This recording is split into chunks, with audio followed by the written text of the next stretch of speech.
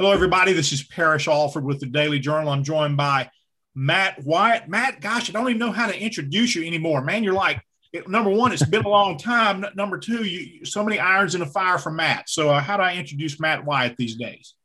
Parrish, I don't know how to answer that either.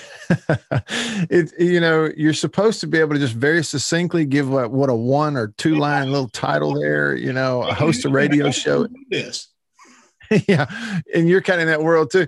I host a radio show every day that's on in Jackson, and it replays in a couple of other towns in Mississippi. Of course, I do the color analyst work for state football. I make a good sizable, maybe not a majority, but a large portion of my living doing video production projects and different kinds of things that I've kind of gotten into. So I don't know what you call it, just a guy scratching and clawing to put food on the table. Maybe that's it. How about Matt Wyatt, sports guy from state with irons in the fire? Okay. How about bingo? Sports guy. Yeah. And I'll tell you, Matt, and we were joking about this off air just a minute ago, but you were playing when I was covering state, and then I changed beats in 2002. I think, Matt, this might be the first time I've asked you questions since like 98, 99. Does that sound right? It might be. I'm trying to think if there was a radio, because you used to do a weekly show in Tupelo, and I'm trying to think. Yeah. I might have slipped in on that at some point, but this is, if not the first, is pretty close to it since about 98. That wasn't that long ago. 98 was not that long ago, Perry. Act like that was a long time ago. The younger people act like that was like so long ago. But hey, man, I think the 80s were like just yesterday. Look, I want to talk to you about state's quarterback competition. Before we get there, I wanted to ask you specifically about quarterbacks in the SEC, how they line up this year. In your opinion, I mean, I know Ole Miss is returning. Matt Corral, very productive last year, led the nation in total offense. And I've seen some preseason rankings. I know Cole Kubelik came out with his list of quarterbacks and had JT Daniels of Georgia, the Southern Cal transfer, ahead of Corral. And I know that the list from Pro Football Focus has Corral a good bit of distance ahead of JT Daniels. SEC quarterbacks overall, Matt, what do you think the group is like? It is a good group, Parrish. It's SEC quarterbacks. It's kind of like JT Daniels said at SEC Media Days last week. If you're playing in this league, you're good. I don't care if you're second string or third string. You're a good football player if you're here. All right, so it's a good group.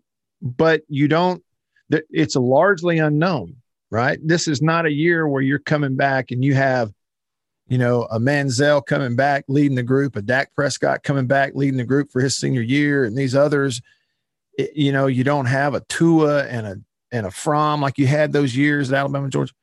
So it's unknown. But I think what you touched on there, Corral and Daniels, are people that understand the position and watched them last year. And last year was a weird year. Know like the talent is there. Okay. This is SEC quarterback class and they're all really good. And I feel the same way, okay? As far as stacking them up, it's really hard for me to differentiate going into the year between JT Daniels and Matt Corral. But this I know. These are things I know. JT Daniels is legit. He's big time. He's a first rounder. He's 6'3". He's a lot bigger, taller than you think. He's not as fast as Matt Corral. But you get to a certain point in quarterback where fast doesn't really matter. You know what I'm saying? It's how you move around.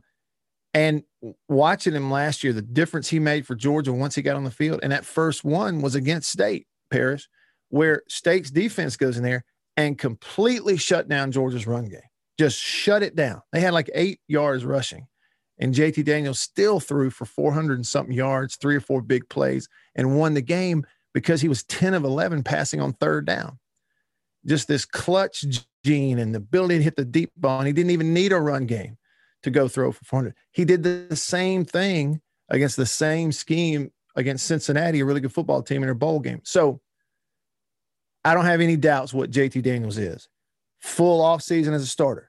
Todd Monken, a track record of developing pro quarterbacks. He did it at Southern Miss. He can do it at Georgia. if he can do it at Southern Miss. So I have no doubts about him. And I don't have any doubts of what Matt Corral is. My opinion, tough, gritty ball player, will use his legs. You know, he's not as big. What is he, 6'1", maybe? They may listen, you know, yeah, may list him at 6'2". That's plenty big enough. Throws a deep ball as good as anybody in the country and is playing for the right coach.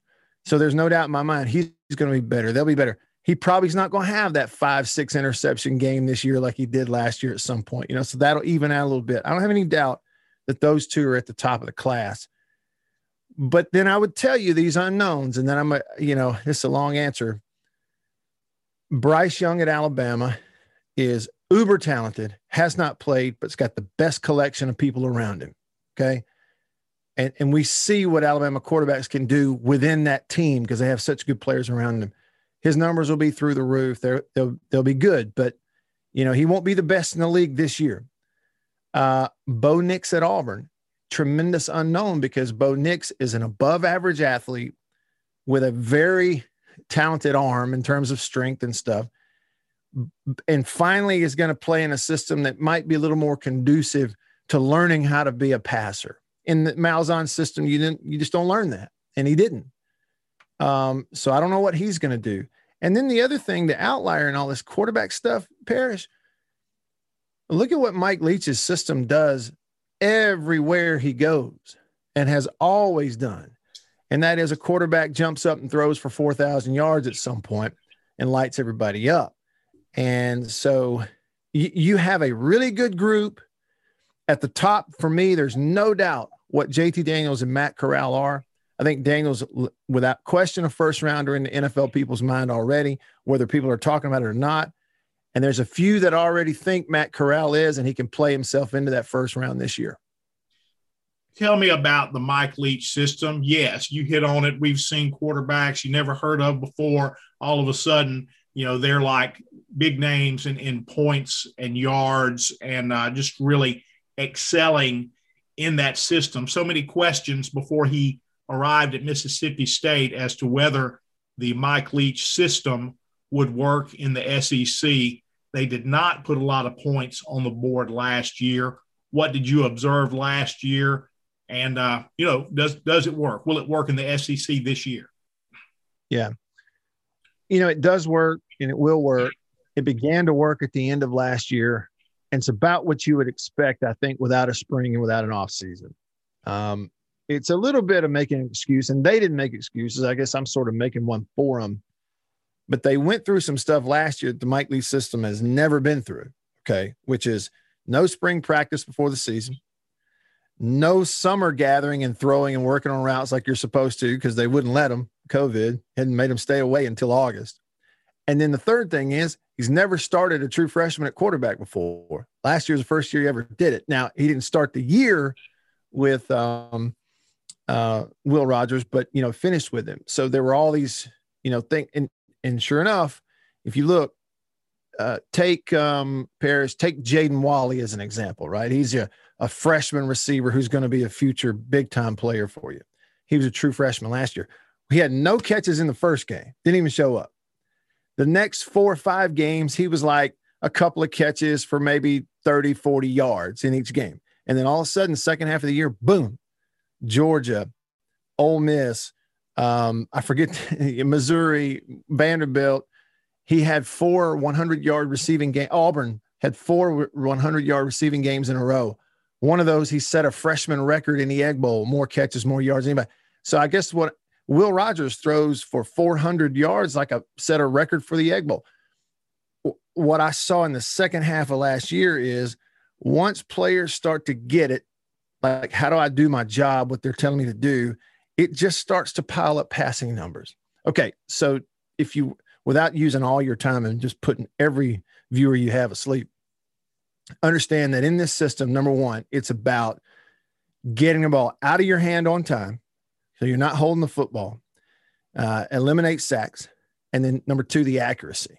And then it's strictly a zone man game. If it's zone and teams are dropping, we in that offense are supposed to be able to do this, dink 4 yards, 5 yards until everybody's sick of it. You can't stop us from completing the 4-yard pass. So you've got to come up and play some man, or else we're just going to do it right down the. And when you jump in man, that's when we go over your head, right? Every offense is trying to do that. They do that at Ole Miss. They do it really well at Ole Miss. They just do it in a different way. They're using the run game. They're using motion. They're zone read with a quarterback. They're not doing it in the Mike Leach offense. His zone read or hitting you underneath is just an extended handoff screen pass. We'll run that 4 times and make you come up. So that's what leads to the completions. The accuracy must be there. And so that's why I think at State this year, Parrish, in fall camp, you're going to have a legitimate quarterback competition because Abraham is experienced. He's already thrown for 7,000 yards in his career. He was a 70% guy one year at Southern Miss. He played in Tuscaloosa. He played in Starkville against those teams that had better athletes. So you just plug him into the competition. You have to consider him. He could go be the guy that gets you up and down the field better. And because Will is so young, if Jack wins the job, they're going to play Jack. I still think Will has an advantage. He's a taller, longer athlete, probably more upside, better athlete when he runs. He's an outstanding leader. Team loves him. He loves the weight room, all those things. But he's brand new. You know, like last year's almost not even a real true freshman year. So if he doesn't win it, they're going to play Jack Abraham, and Will Rogers will have a chance to win it in the future. That said, I wouldn't be surprised at all if, you know, Will Rogers is ahead from day one and just stays there. Matt, the State fans and other State people that I know described Will Rogers last year as the quarterback of the future. I thought it was odd that that Jack Abraham would come into this environment. But as you explained the offense, I know those are Jack Abraham's strengths. Okay. I know accuracy in a short game. He does really well in those. I don't think Jack Abraham comes into an environment or his last year of college football where he believes that he won't play, that he won't have an opportunity. I think he at least believes he'll have an opportunity, as you're saying here, to win the job. Is that kind of look? I mean, it sounds like you think it's a real competition. This is not about this is not a Mike Leach production, so to speak, that they're fixing to have in camp. I absolutely, Parrish. You know, and you've covered a lot of different categories of quarterback competitions, right? I mean, you were there when Coach O's, before they even practiced, said Brent Schaefer's a starting quarterback. You know, you were there for that. So that's on one end of the spectrum. You were there in those late 90s. Like, we go into camp when I was playing, and one year I'm the starter, I get benched, Wayne starts playing, he takes us to the championship game. Right the next year, you're hearing whispers of there's a competition, Wyatt's back in there pushing. You know, you've seen everything on the spectrum. I think you're nailing this, especially when you look at Mike Leach's track record. You know, it's not a, you know, hey, I'm going to show everybody how old school of a coach I am. We're going to have a real competition. No, it's just everywhere he's ever been. He didn't care if you're like a 6'5" freshman or a 6 foot tall transfer senior Gardner Minshew. He just doesn't care. We're going to practice, and then we'll get a couple of weeks into it and start to see which one of you is getting us up and down the field a little more. And then let's take it into the third week when narrow the reps down to 2 guys. Now these 2 guys right up to the first game, if this guy over here is the one who's getting us in the end zone more in practice, we're just going to play that guy. And oh, by the way, once we start playing you, you're the guy. We're going to play that guy. And he's always approached it that way. And he's going to approach it that way here. It's just, you have to do that. When you got receivers working their fannies off to get open, to run routes, Mike Leach's system, the receivers run more than any group of receivers in the country in preseason camp. And when your team's working that hard, they know who the best quarterback is. By the time you're 2.5, 3 weeks into the year, they know who the best one is, and you better play that guy. And that's why I say, yeah, Abraham's got a chance. If he goes and does it in fall camp, they'll play him.